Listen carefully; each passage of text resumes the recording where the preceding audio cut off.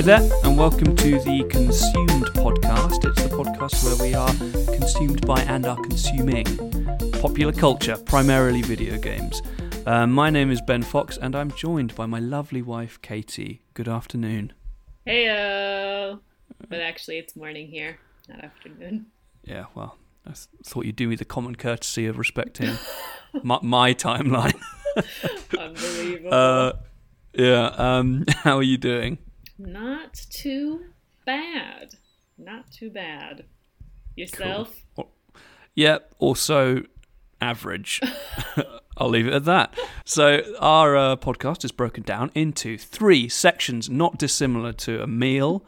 We've got the starter, the main course, and the dessert. And the starter, as always, is just a general discussion about non-video game things we've been doing this week in quarantine. So, Katie, let's start with you. What have you been up to? Sure. I've been doing a bit of reading. What? I know. You've come on this video game podcast to talk about reading. Talk about Don't think a real-life book. No, okay. Well, too bad, because it's coming at you. My BFF Lena is gonna get a shout out 2 weeks in a row. She's gonna get a big head. So she actually got me a gift of a book called The Secret Lives of Color. And I have been using it any day that we've had any drop of sunshine. I've been going out onto our back porch and sitting in the sun and reading through this book. And it is shockingly good. I'm so into it. So the book is called The Secret Lives of Color by, what's her name? Kasia St. Clair. And it goes through, all the different, like a very wide spectrum of some well-known and some very little-known colors, and talks about kind of where they came from. Cool. Which is, something that I never really thought about. In some cases that colors had to be like discovered by artists and things. Yeah. So it'll start with like the general category, like yellow, and then it'll break it down into like lead yellow and acid yellow and orpiment and like some of these kind of lesser known hues.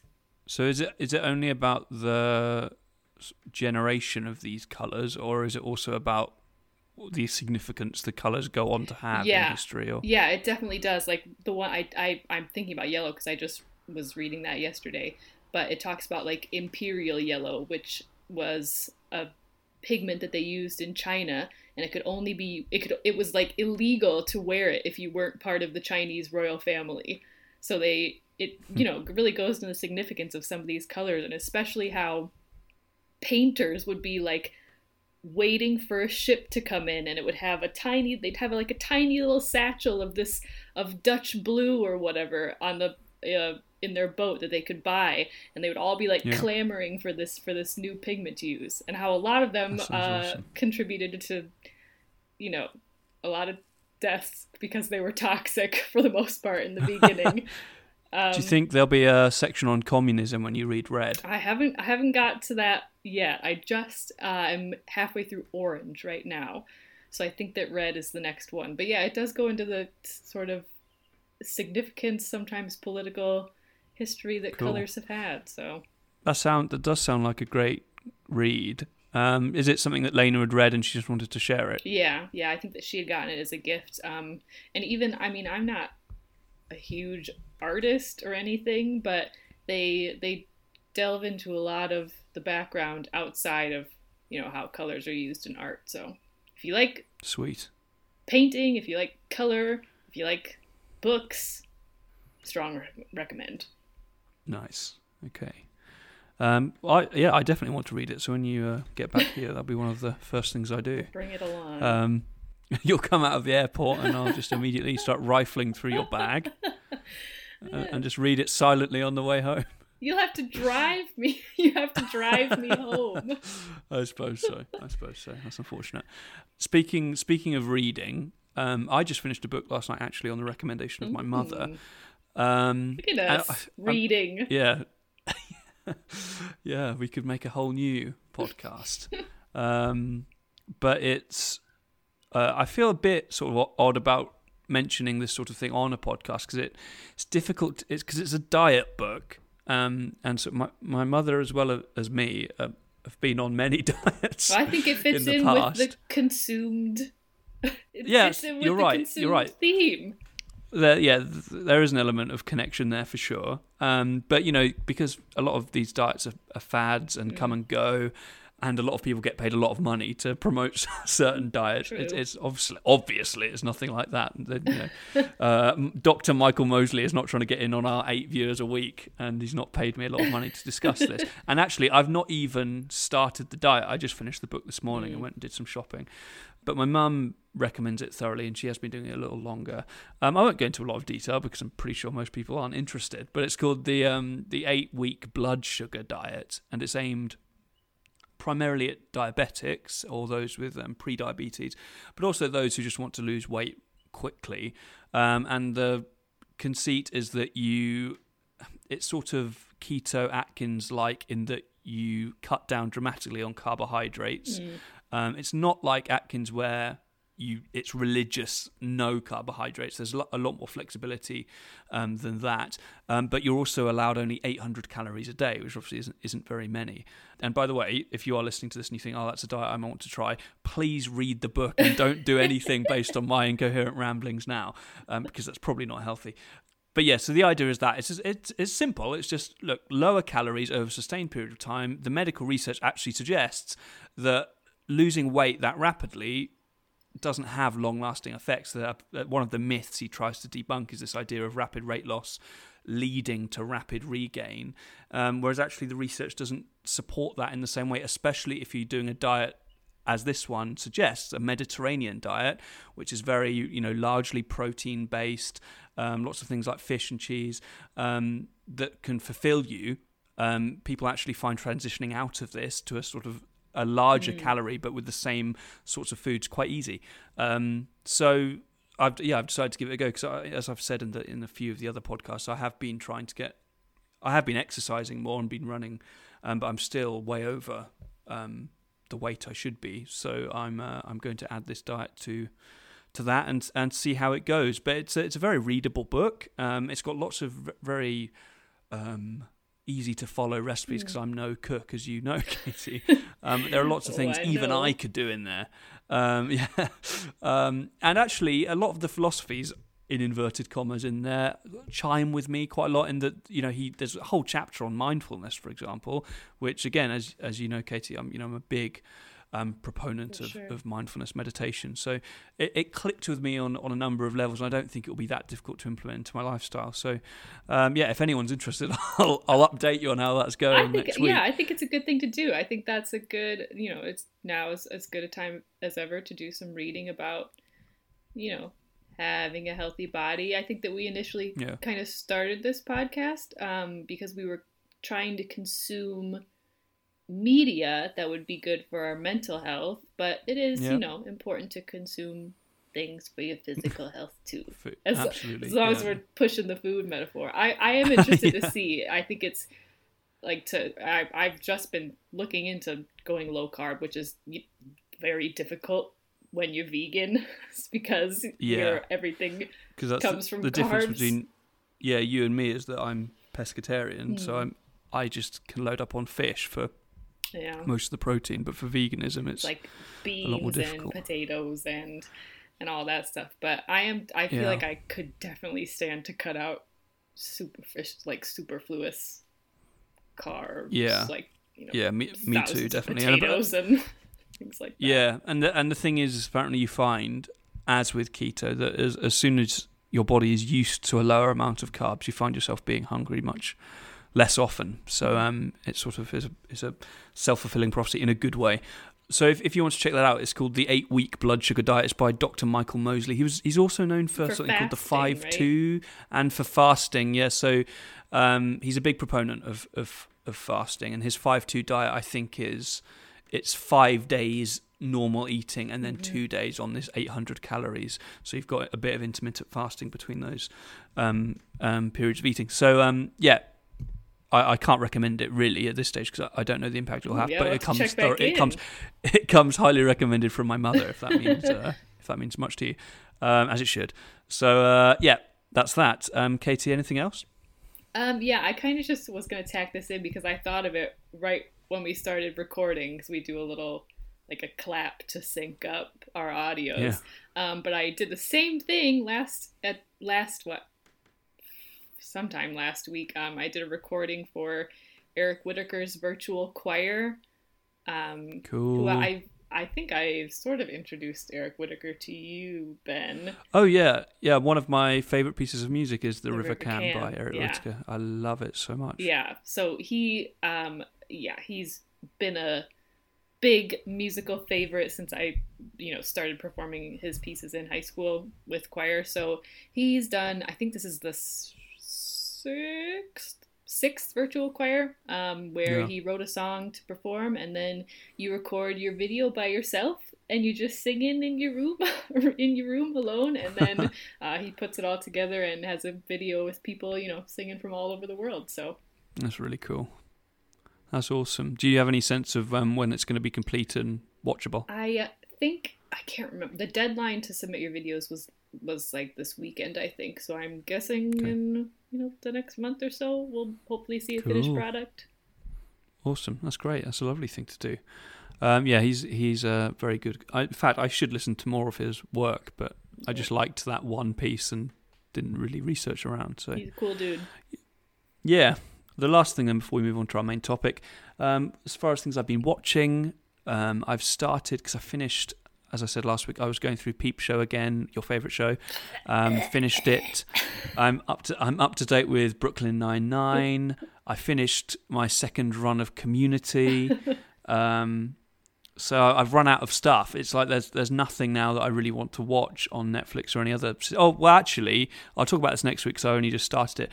I did buy the collection of Cowboy Bebop, the anime. Have you heard of that one? I used to watch that. Was that on like Adult Swim on Cartoon Network? It might have been. I think I might have watched bits of it then. It's incredibly well regarded. It's insane. It's like, I think, sort of known as one of the best animes of all time, and it's one of the ones that people recommend to people who don't like anime. I do really love anime, and but I just thought I'll get onto that. It's not the sort of thing I could binge and have on with a video game, which is usually how I consume this sort of thing. But I got it off the Google Store and I watched a couple of episodes and it is so good. Nice. But I'll watch more of it and speak about that next week. What I was going to discuss was The Good Place, which is on Netflix. Have you heard of this one, Katie? Only in briefly from what you've told me. Yeah. So the premise is that the protagonist, played by Kristen Bell, I think is her name. I know her from other things, but I can't bring them to mind at the moment. Wicked? Is she the singer? Maybe. Yeah, maybe. You could be right. She wakes up and like in Frozen. Oh, perhaps. I think that. Yeah. Yes, I think you might be right. In Frozen. Yes. Does she play Anna in Frozen? No, the other one. Elsa? Yes.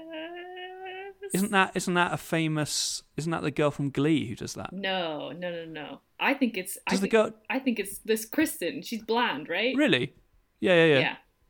She sings "Let It Go" then. Yeah, I think so. All of the friends. Okay. Speaking of music nerd friends, they're all shouting at into the headphones to tell me. But yeah, I'm right. Sure okay, I thought it was maybe the "Let It Go" was re-released with that singer from Glee. Yeah, she sung it and released it as a singer. But anyway, regardless, she's the protagonist. The conceit is that she wakes up in the good place, and it's essentially heaven. She's confronted by a guy who's like, you've done. He presents a chart and says that these are all of the things you've done in your life. They all had a positive or a negative impact on something. And your score is charted over your life, and then you either go to the good place or bad place. So obviously the allegory is clear. There's religious overtones all over the shop. But she's ended up in the good place. But the premise is that she's sitting there and she sort of accepts all of the information they're throwing at her, and then later reveals in the first episode, I shouldn't be here. I was an incredibly average human being who did bad things on a daily basis, and everyone around her is like a paragon of society who's only been phenomenal to those around them during their life. So that's the central conflict, and sort of the story revolves around it. I've watched about 8 episodes. I've enjoyed it a lot. It stars as well Ted Danson from Cheers fame, and he's also in Curb Your Enthusiasm. He's the guy he's the architect, the guy who creates this good place, and also, which I think will get you on board, it stars Adam Scott as the opposite of this guy, who, for those who don't know, is Ben Wyatt from Parks and Rec. He comes and plays sort of like the demon leader of the bad place, and is brilliant. Very, very funny. Yeah, so I have to say, I was sort of middling on it for a little while. It's different to a normal sitcom like Brooklyn Nine-Nine or whatever. The bits of a sitcom usually feel very contained in an episode. This almost feels like a huge film, because the special effects are very good. It's very high budget. Almost feels like a huge 20-hour film that's just been chopped up. So it always ends on a cliffhanger, and the narrative always directly continues. So it doesn't have the sort of traditional sitcom format of self-contained episodes. It's a very clear linear narrative. But it's funny and it's enjoyable. I would be lying if I said I was blown away by it at the moment, but there are also only 4 seasons, which I'd take to be an encouraging sign if they've known when to stop. So yeah, I'll let you know how that goes. But I'm enjoying it a lot, and it's improved immeasurably by Adam Scott, obviously. Sick. Yeah, cool. Is there anything else you want to say before we move on to the main course? I think that's it. That's a heavy starter. That is a heavy starter. Hope you all saved room for the main course. Ugh. Yeah, that was a massive helping of nachos or cocktail. Something. Oh, nachos is better. A heaping pile of nachos. Anyway, we'll take a quick break and we'll be back after this.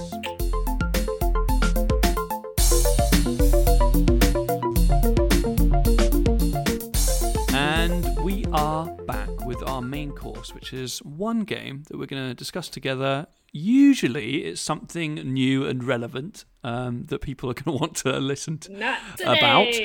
But not today, I'm afraid.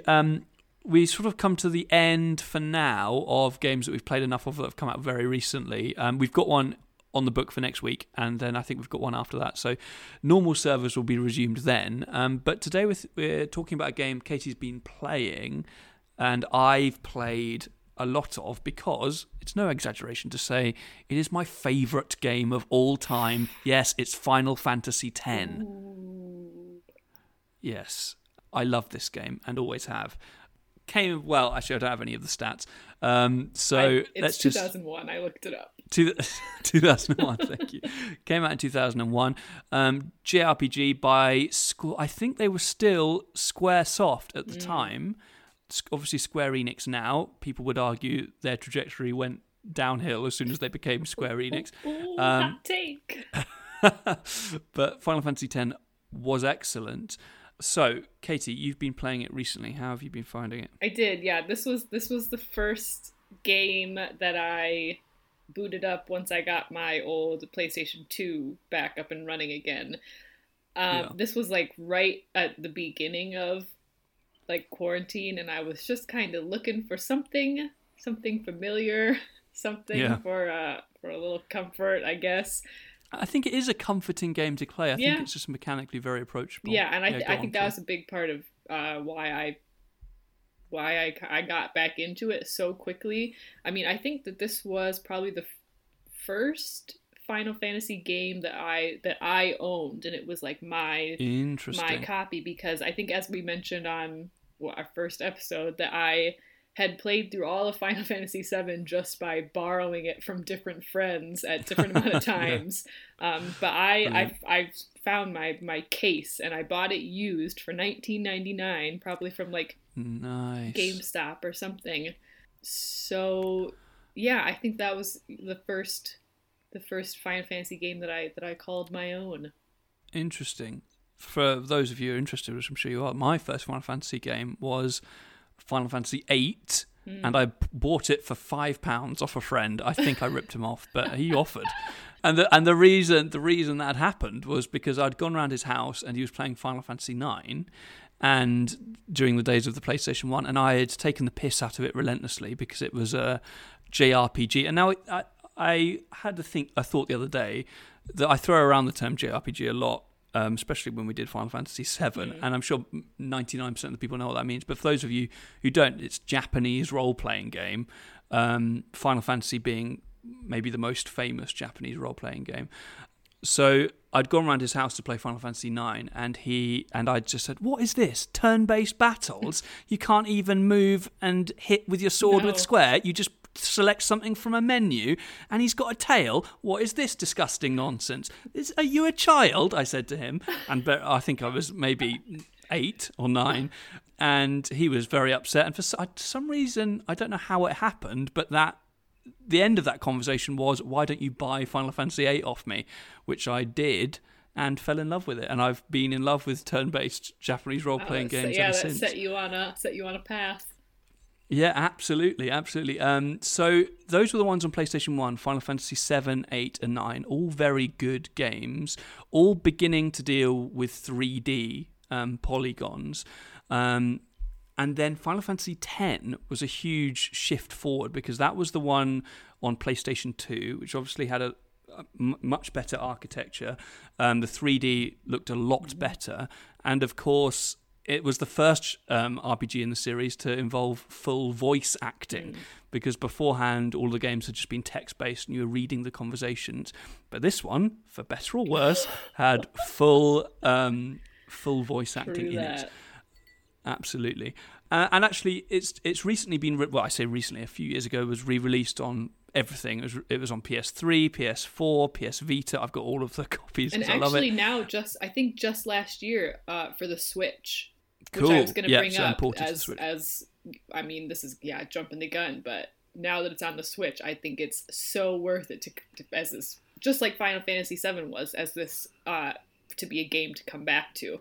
Yeah, definitely. And I've got it on the Vita as well, which obviously is portable.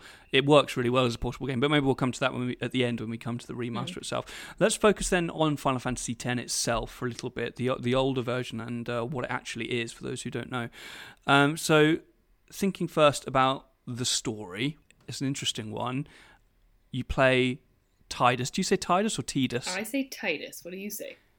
I also say Tidus, but I have a feeling we're both wrong. Oh, but let's just say Tidus for now. You play as Tidus, who's this. He's sort of, interestingly for a Japanese role-playing game, which are mostly about swords and dragons and that sort of thing. He's a sports star of the fictional game of Blitzball, and he lives in the metropolis of Zanakind. And you start the game, and there are lots of adoring fans coming up to you, trying to get you to sign stuff. You watch an awesome cutscene of you playing this football game, but it's underwater, and you're swimming around. Somehow you don't need to breathe underwater, but it's really cool. Rammstein are playing, and there's rock music, and it's like, yes, this is the coolest thing I've ever seen. And then a big demonic whale comes from the sky and sucks Tidus up, along with his mentor Auron. Already, this is sounding inexplicable. and they end up in the idyllic seaside town of Besaid in the land of Spira. And Tidus is not known to this world. He knows nothing about it. The culture is very different to what he understands. And the story progresses from there. What I love about it is that Tidus is a classic fish out of water. So you learn about the world of Spira through his eyes, because he knows nothing about this place. And it follows him on his journey with a ragtag group, as JRPGs often do, alongside Yuna, who is a summoner. Do you want to explain what a summoner is, Katie? You played it more recently than me. Yeah, I mean, I think that the summons are something that we see in all Final Fantasy games. Yeah. But normally... Not all, but most. Yeah. I mean, it's a common trope, I think, of having some, like, being that you can call upon in battle come down and help you. I think that I guess this is just speaking from Final Fantasy VII, where the summon is a certain like a weapon almost that you can give to different characters, and they can bust it out in battle willy-nilly. And essentially, it's just a command, isn't it, in the menu? That's all it is, yeah. Which in Final Fantasy X, it's very different, because it's just this one character, Yuna, who kind of calls upon these summons, and she's the only one who can do it. And is it the only Final Fantasy 10 game that has sort of a religious element to things, because the explanation of the summons is that they're kind of they're part of this religion, Yevon, which a bunch of these characters in this small town that Titus gets dropped into follow. And so Yuna is a summoner, kind of like a priest almost in this religion. I love this game. Go on, yeah. So it's a very different take on summons, I think, than the other games. Yeah, I think that's great, and I think what it does is it really grounds some of the aspects of the mechanics in a reality that feel really organic. Yeah, so like you say, usually a summon, you press a button, something comes in and destroys everything, and that's it. It's like a sort of Hail Mary. If you're losing a battle, you'll summon something to try and take everything out. But as Katie's well explained, Yuna summons things because that's her job as a summoner, to summon these beings into battle, and then you can control them, can't you? I mean, we'll talk about that in gameplay, but you select their commands, which again is an evolution of what came before. But you're right; it all revolves around this religion of Yevon, which you learn more and more about. The idea is that as people die, their soul is released and sort of floats around and goes to different places. And what a summoner does is calls back those souls, right? And they sort of form into summons and can be used for good. But occasionally these lost souls can, if they don't go to the far plane, which is this game's equivalent of heaven, they end up becoming monsters in the world. So all of the various beasties that you fight are these souls that have been corrupted in some way or lost. They become these monsters that you find out on the road. But what a summoner does is she or he, because Yuna's not the only one, it's a culture and is sort of a pilgrimage aspect that everybody's doing, various summoners are doing. But their job is to take these souls and guide them. And I think perhaps as reward, or for whatever reason, because these souls maybe know that the summoners are forces for good or whatever, they can be called upon to become these summons for the team. So that's the basic premise. And I don't think there's really any need to go into any more details about what happens there. But what are your impressions? We'll come on to voice acting, obviously, which I think is a bit of a different stance. But just as mechanically as a story, what do you think about it? I think they do a very good job. Like you said, Titus is dropped into this new world, and you have to learn about all the things that are going on through him, and it all feels very organic, as opposed to, I feel like some of the more recent, like I'm thinking of like Final Fantasy 12 specifically, and I think Final Fantasy 15 to some extent revolves around political dramas between like different countries and kingdoms that are like a bit stuffy and kind of hard to get into. Yeah. But while you're going through the various places of Spira and seeing, I think that the organicness comes from the way that the different like races of Spira are designed, and how they interact so well just makes it feel like a fleshed out world with this kind of religious undercurrent going through it. I completely agree. And I think I suppose religious themes have been explored before, but I think they're explored really interestingly in 10. And as you say, Yevon sort of permeates all aspects of Spira and the various races. So I think that's really, really effective. And interestingly, I completely agree. Spira, maybe out of any Final Fantasy setting, I think feels real. It feels like a place that could exist. Its logic sort of works within itself. Which is especially interesting because it is, and one of the things people don't like about 10, much like 13 that came later, is that it's a very linear game, isn't it? There's no real open world. You're not going round Spira and choosing where to go. You're essentially walking a long, beautiful corridor where you go through these different areas and go into different aspects of, into different regions of Spira. But I think that actually works in its favour because it very much guides you in a natural way through all these different places. And the way they're laid out, again, makes sense within the world. It's not suddenly jump cutting between different places. You can see the places get colder and bleaker before you end up at Mount Gagazet, and then you get beyond that to certain areas that races in Luca aren't particularly familiar with. You have to get on a boat and cross the ocean to get to Lucca, this central city. It just all feels very natural, authentic. Yeah. So I think weirdly that linear nature works for the story and the world building. I think the characters are generally excellent. I would say Yuna is a highlight for me. I think she's well developed and actually goes on into some interesting directions if we ever talk about Final Fantasy X too. Very interesting the way she's developed. I actually like Tidus. I know that a lot of people hate him and regard him as one of the worst protagonists of the series, and I think again that's largely because of the voice acting. What's your position on Tidus, Katie? I think if this is sort of moving into gameplay a bit, or game, just this sort of general feel of it, because I remember also being a huge fan of this game as a kid, and then something happened as I stepped away from it for years, and it almost attained this, like, I don't know, Final Fantasy X kind of got mocked a bit as like being a weak part of the Final Fantasy series. I think a lot of it because of Tidus and because of some of the ridiculous scenes and dialogue that do crop up, especially in the beginning of the game. Maybe let's just address that elephant in the room now then, before we get on to gameplay. Yeah, the voice acting that adds a lot to these characters in some sense often backfires because a lot of it's terrible, genuinely awful, really bad. I mean, I'm glad that it's there and that it's better than just reading it, but it's very hokey, feels over-delivered a lot of the time, not very natural like perhaps the setting is. And maybe it's to do with the translation out of Japanese as well. Some of the conversations are very odd. Very uncomfortable. Aren't very uncomfortable.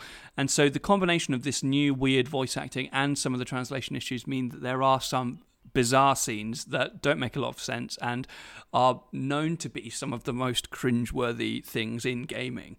The most common example cited, which I'm about to perform a robust defense of. I'm going to have to take my headphones off.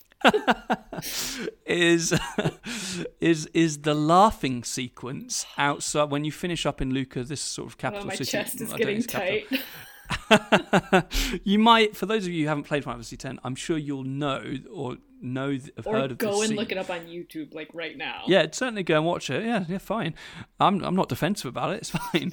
It involves Yuna and Tidus on this balcony pretending to laugh, and it sort of sounds like ha ha ha ha ha, and they're both laughing at the same time, and it's bizarre, and they're doing it out into the city, and the rest of the team are looking at them bemused, not sure what's going on, and a lot of people hate this scene. What's your position, Katie?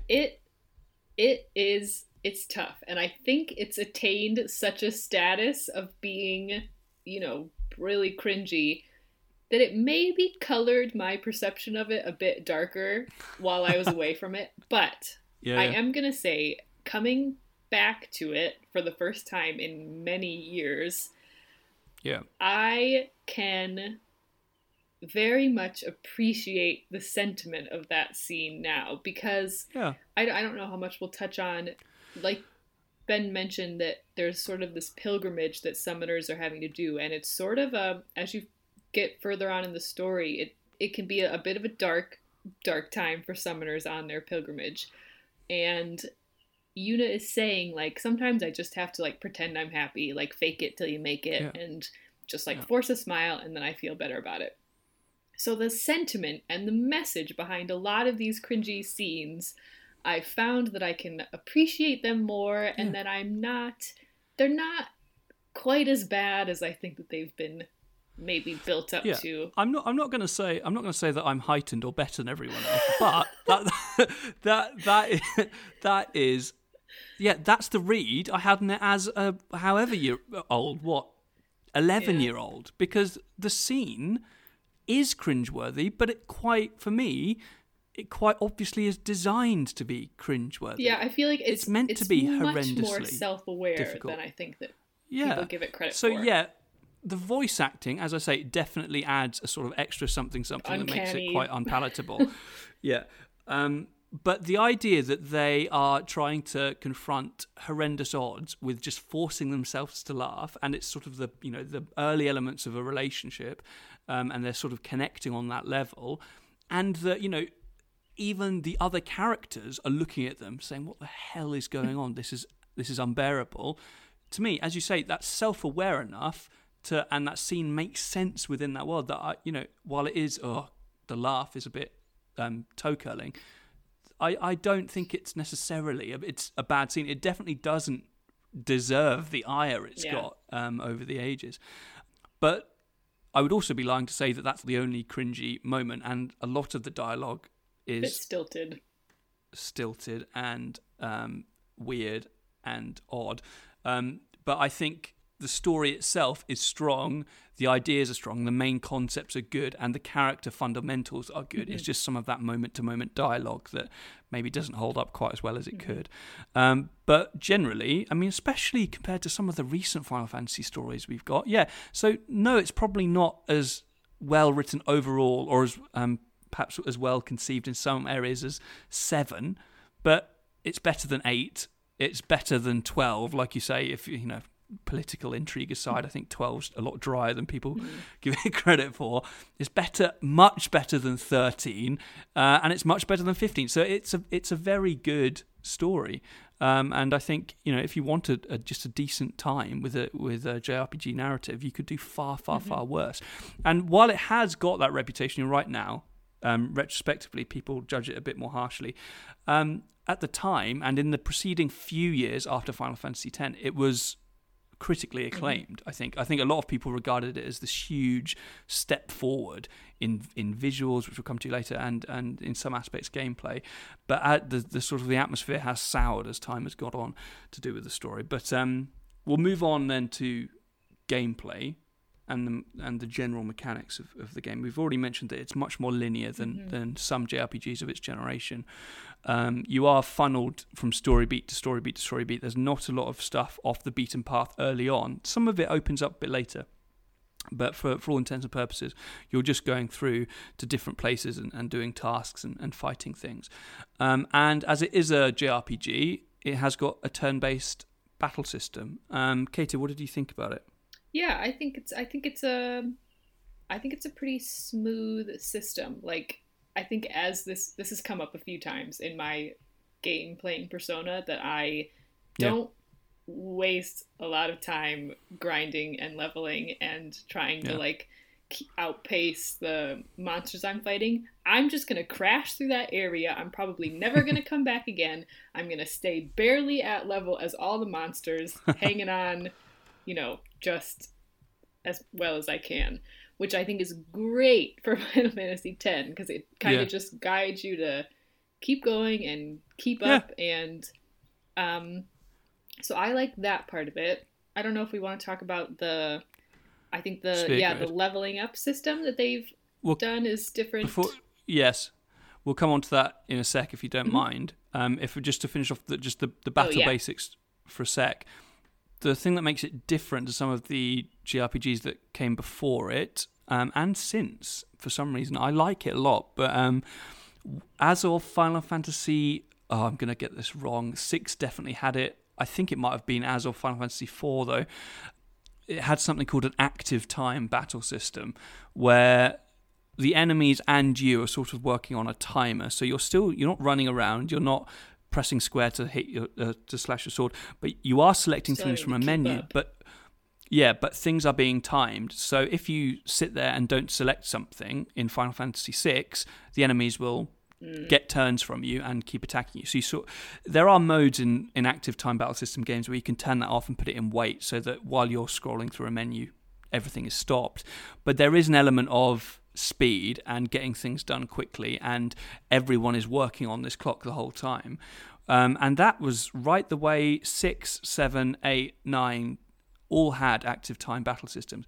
10 took that away and made it completely turn-based, to the point where on the right side of the screen you've got the turn order, and people are ticking round that turn order, and you can take as long as you like to choose what you do, and stats like speed determine where you are in the order. And then if you use something like a spell like haste or slow, people will jump around on the turn order. But even before you select a spell like slow, it can even show you directly where your enemy will then go down into the turn order. So you can really see the inner workings of the turn-based system.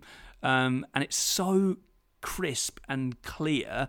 I think it's so playable. And unlike well, I think that, I was just going to say that was part of it when I was getting back into it, is that even though there's no time limit, you can start to, like, because you can switch out your allies kind of at will during the battle. So you can get to a point. Another new thing for this, So you can get to a point where you see the enemies, you can like fluidly switch out, match up each character's strengths to how they're going to fight each specific enemy, and then just bang, bang, bang, like knock it out so quick. It's based on really seeing satisfying. what character's coming up next in the order. Yeah. It's really easy to get grips on, and there's a lot of depth when you want to go deeper as well. But yeah, I completely agree, and it does work differently in that in most JRPGs, if you level people, and you can level everyone up, which we'll come onto in a sec, you can level everyone to be essentially good at everything if you want to. But early on, characters' strengths sort of align with different enemies. So Tidus is quick, so he'll be able to take down things like wolves that run really quickly. Auron, with his massive sword, is incredibly strong, so he can take down armored enemies. Wakka throws a blitz ball, so he can take down aerial enemies. Magic from Lulu. Yeah, so there's a really, as you say, satisfying sort of to and fro where you're bringing people in for particular tasks and switching people out, which works really well. But yeah, you're right, the leveling system is different. You don't, like usual, just go up in levels and your stats automatically improve.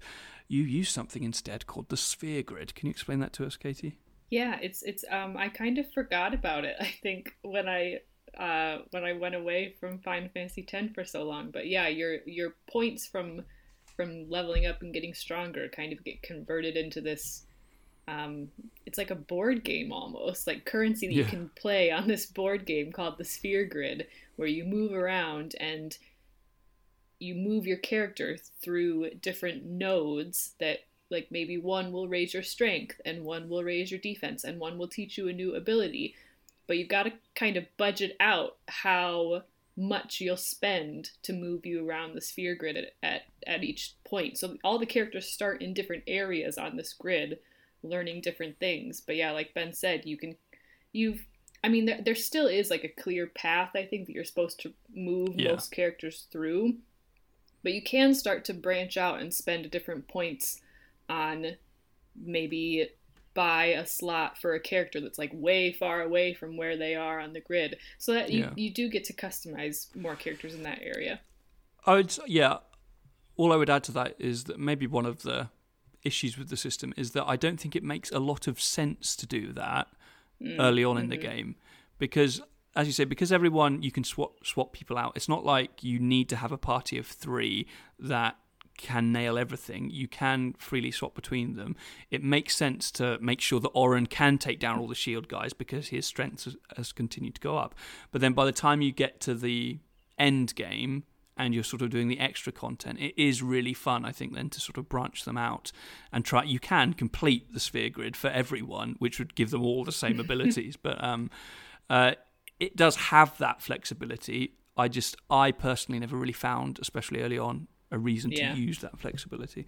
But I think as a JRPG, I think it plays exceptionally well. And I think because of its clarity and that sort of mechanical edge to it that some systems don't have, I think it holds up really well and is very, very playable in a way that some are. Like, even I would argue that it's more playable than Final Fantasy VII Remake, which I've continued to play and still love. But that's a difficult game to get into. You know, it as things get harder, there are a lot of menus you're trying to fiddle around with while also running around the battle system, around the battlefield. Sorry. Whereas Final Fantasy X, it's a lot easier to get to grips with. So I think that's a definite plus. All right, let's move on then to, so let's say, music, because goodness me, it's something else. Some of the best. Nobuo Final Fantasy Uematsu. music / some of the best video game music ever, I think. It's absolutely stunning. I don't know whether I can get away with. I don't think I probably can get away with playing a little bit of Tizanakind in here. Do you think I can, from a rights perspective? You could sing it. Or maybe I'll look into it. I'm not going to sing it, but there you can are. tell people to look it up though. Yeah, if you want to listen to a stunning piece of music, find To Xanakind, the Final Fantasy soundtrack. It's a beautiful piece of piano music. Some of the best pieces Nobuo Uematsu has come up with, and that's saying something because he's got stunning, some real bangers. a visionary. Yeah, so many. But every piece in Final Fantasy X, I think, really works and is really memorable. So Tizanakind is probably the closest thing you could regard to a theme. But then music like that of Besaid Island, I have that on while working because it's so chill, and it gives across this tropical island vibe so nicely. I just want to be there with that music playing, and I'm transported back there when I play it when I'm trying to do work. Yeah, and like I say, the Rammstein, that's not Nobuo Uematsu obviously, but the rock music that plays during the initial Blitzball battle. Throughout the game, throughout its lengthy runtime, the music is staggeringly good. I think maybe unmatched in some respects. And visually as well, brilliant looking game. Did that, I mean, obviously you're jumping back into a PS2 game now. How did it strike you on a visual level? I think I haven't looked at the remastered game yet, and I think there are a few points. Actually, I would almost say that I liked the straight gameplay visuals better. I think that those hold up really well. Once you get to some of the cutscenes, there is a little bit of weird visual things happening. Do you mean the CG cutscenes or the in-game rendered cutscenes? Like the CG cutscenes. Like, I think they're definitely done well, but it's obvious that the tech wasn't there to make it as smooth as it could possibly be. Yeah, I know what you mean.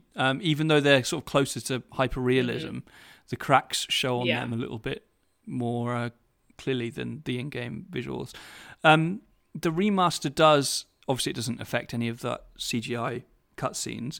Everything else is sharpened up a lot. I would say the character models look a lot better in gameplay. So like if you're playing the game and you actually look closely at the model of Tidus, and he's got sort of a weird textured face, and then you look closely at the NPCs, they've all got that sort of similar almost, I don't want to say PS1, but you can see it's a clear texture with very few moving parts on it.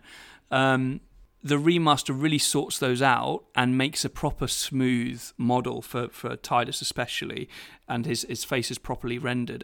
But the issue is, it takes that same model that you play the game with, and it uses that one in the cutscenes. So in the PS2, so this is very in the weeds, but I'm obsessed with this.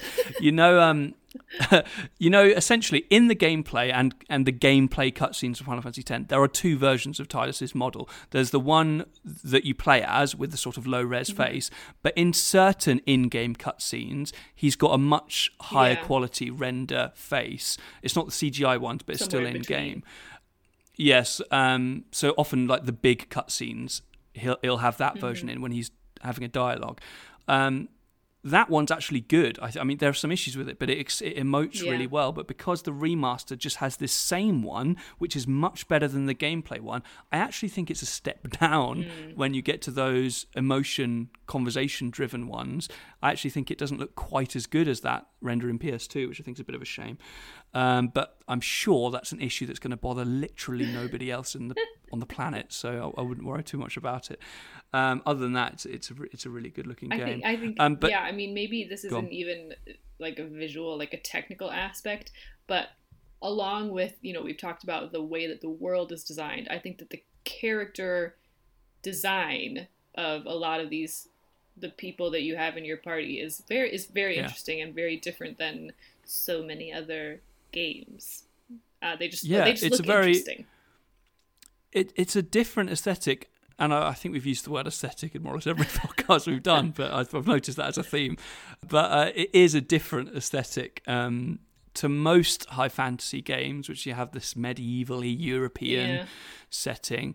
What I like about 10 is that it's, I think, largely Asia inspired. There's a lot of India in the cultures and the designs of the locations. But also along with that, blended with like some almost steampunk elements. So it's just very interesting absolutely, to look at. Especially in the cities. Yeah, and as you say, the character models are very unique looking. So Tidus is wearing his Blitzball sort of uniform, which is vibrant yellow. One of his legs is longer than the other of the clothing, not his actual legs.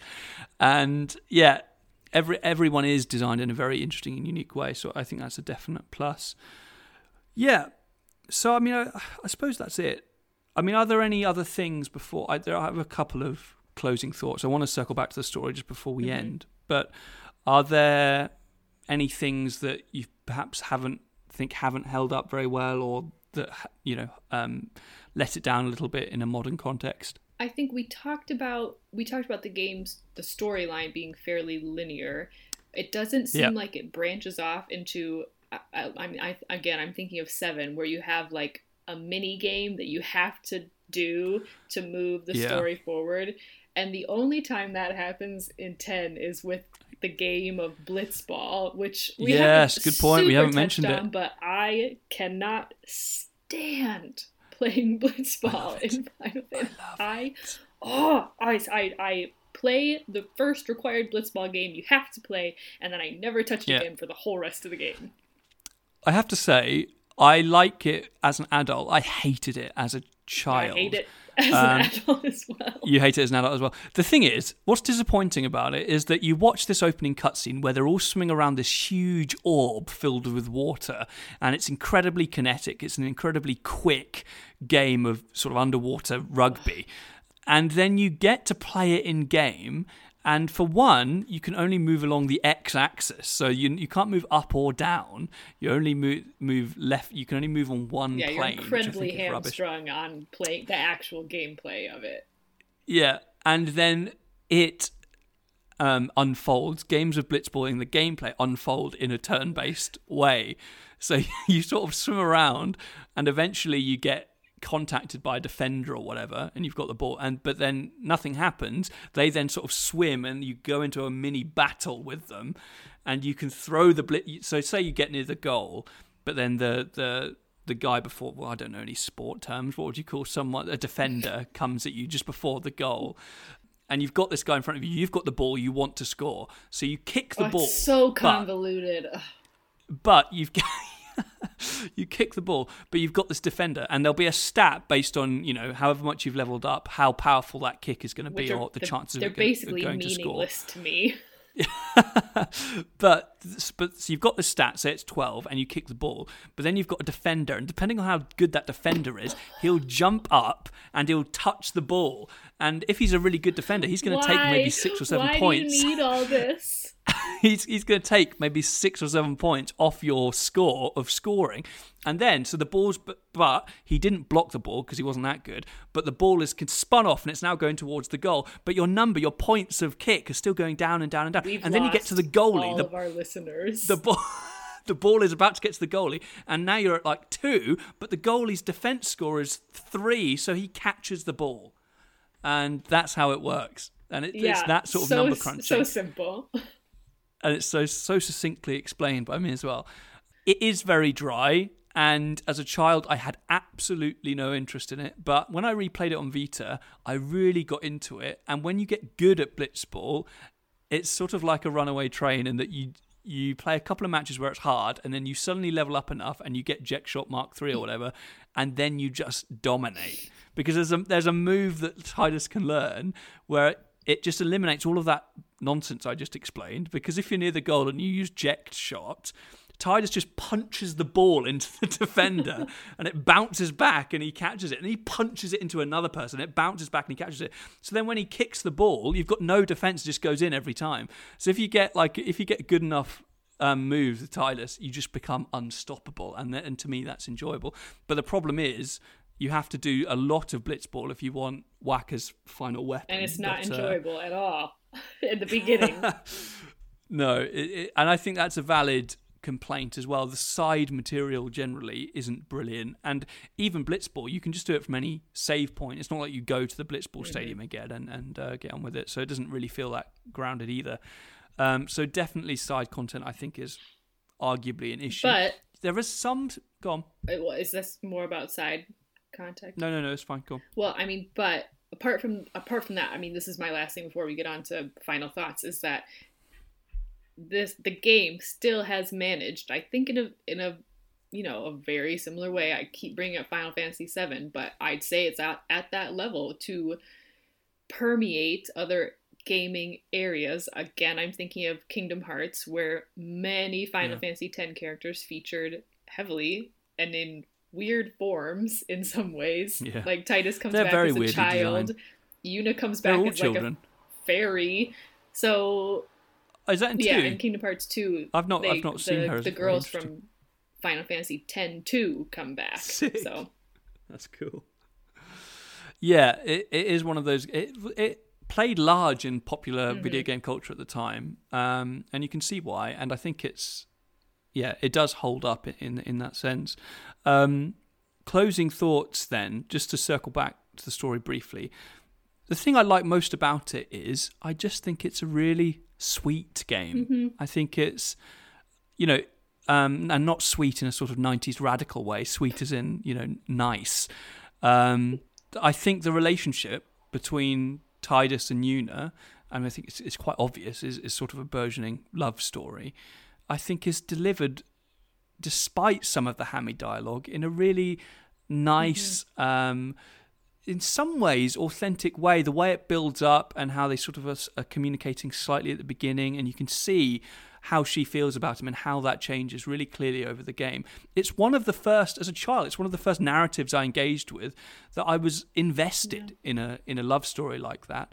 I think it really delivers on that promise as the game progresses. And then obviously, I won't spoil it, but it has one of the most poignant endings for a Final Fantasy game out of the whole series that I think it nails. It deals with themes of family as well, of fatherhood between Tidus and his father Jecht, really well. I just think it's a very wholesome game, and it deals with. This is different to the romance, but the relationship between, I'm thinking of two characters in your party, Wakka and Riku. Wakka, who is like part of this religion of Yevon, like a very hardcore into it. Riku, who is another race in Spira, the Al Bhed, who are considered to be like heathens in the eyes of Yevon, but even they start to try and come past their differences and work through their prejudices. So there are definitely, it's grappling with big themes, and I think generally it grapples with them effectively. It made me fall in love with the characters, and I'm still enraptured by that world to this day. And I think it's really when it comes to why Final Fantasy X is my favourite game, it's just that I like those characters. I like spending time with them. It makes me feel things, even to this day. And it did make me feel coming back to it after so long, like, wow, there's a lot that I missed about this game, and about how it really has heart in all the right places, and it's doesn't take itself as seriously as I thought of, even in some of these like weird cringy moments. I think it really plays through that all very well. Yeah, absolutely. It has something to say, and it says it for the most part well, with a cast of very likable, engaging characters. And also, it's good and simple to play. So I think it's one that I can come back to every now and then, throw it on the Vita or on the PS4, and it doesn't have any barrier to entry, and I can just get on with it. And I really like that about it. Stats and anything like that. No. So I would say then, definitely, if you're someone who has been listening to this podcast, who maybe isn't that familiar with JRPGs, I can't really think of a better JRPG to start with than Final Fantasy X, because I think it's simple enough to engage with on that level, but it will draw you in, and I think it very well could give you a love of the genre as it did for me. So obviously a thorough recommend. As I said, apart from that one visual quirk, which I've now discussed in length, the remaster is very, very good. I would also say about the remaster, it runs brilliantly. The trophy support's all very good. I think you can't really fault it. They have redone the music with full orchestra, which is good, and it sounds brilliant. But I have to say, I marginally prefer the original. So, and the good thing about the remaster is I think you can choose which version of the soundtrack to have, but especially Besaid, it takes away the synth and puts a lot more strings in, I think, which sounds like it would be better, but it's not quite as chill. So that's what we want my fact of the day. These times is chill. Yeah, exactly. So yeah, I love it. Go and play it if you haven't already. And definitely, even if you've been away from it for a very long time, it's worth coming back to. Cool. All right, we'll leave this there and we'll be back with our dessert. See you in a bit.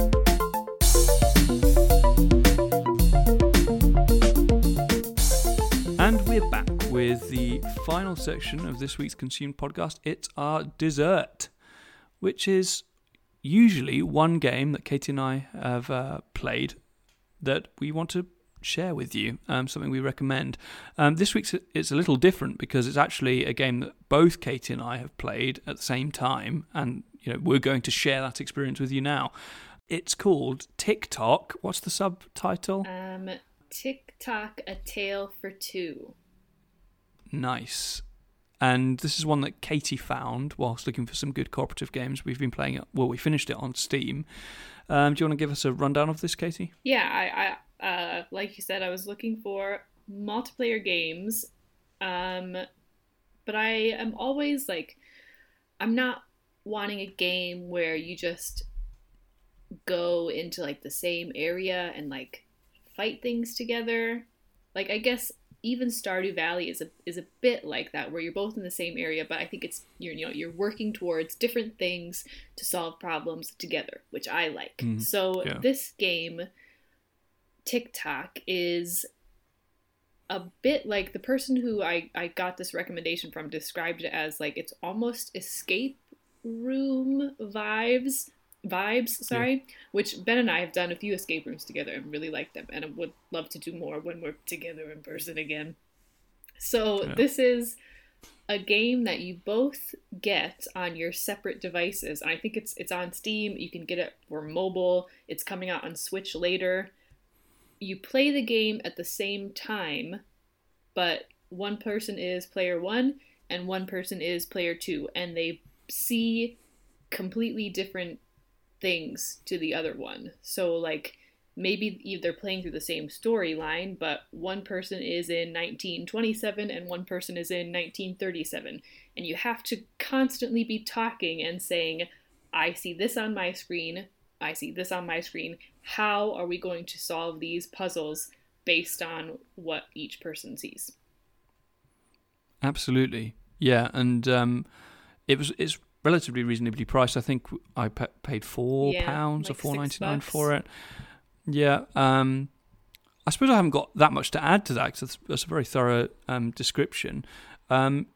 It's really, really inventive. And what's amazing about it is that there isn't actually any connection going on between the two players. You don't need to be online. Your game doesn't have to be connected to the internet at all. Yeah, the only thing they said is you have to be on a voice. Voice is the only thing you need.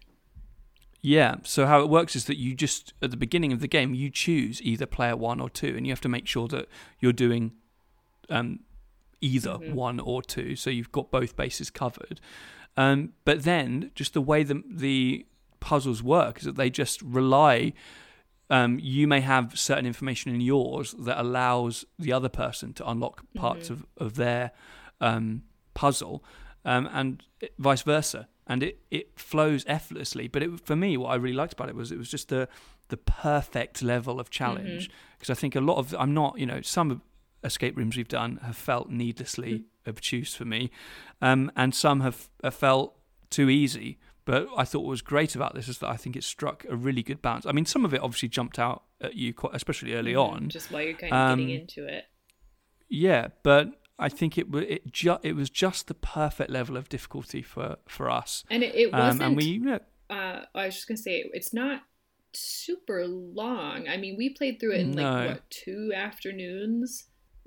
Yeah, I'd say we probably didn't even spend 4 hours on it, did we? Which, I suppose for some, and I was a little disappointed actually that because I was enjoying it so much, I could have played lots more. But for what you actually get in there, it's thoroughly enjoyable, and I would heartily recommend it to any couple or couple of friends. Yeah, because you could definitely play it in the same room. We just kind of happen to be apart. But if you just get 2 devices, you can sit on the couch and I think they just say to like don't look at the other person's screen to kind of keep up the effect.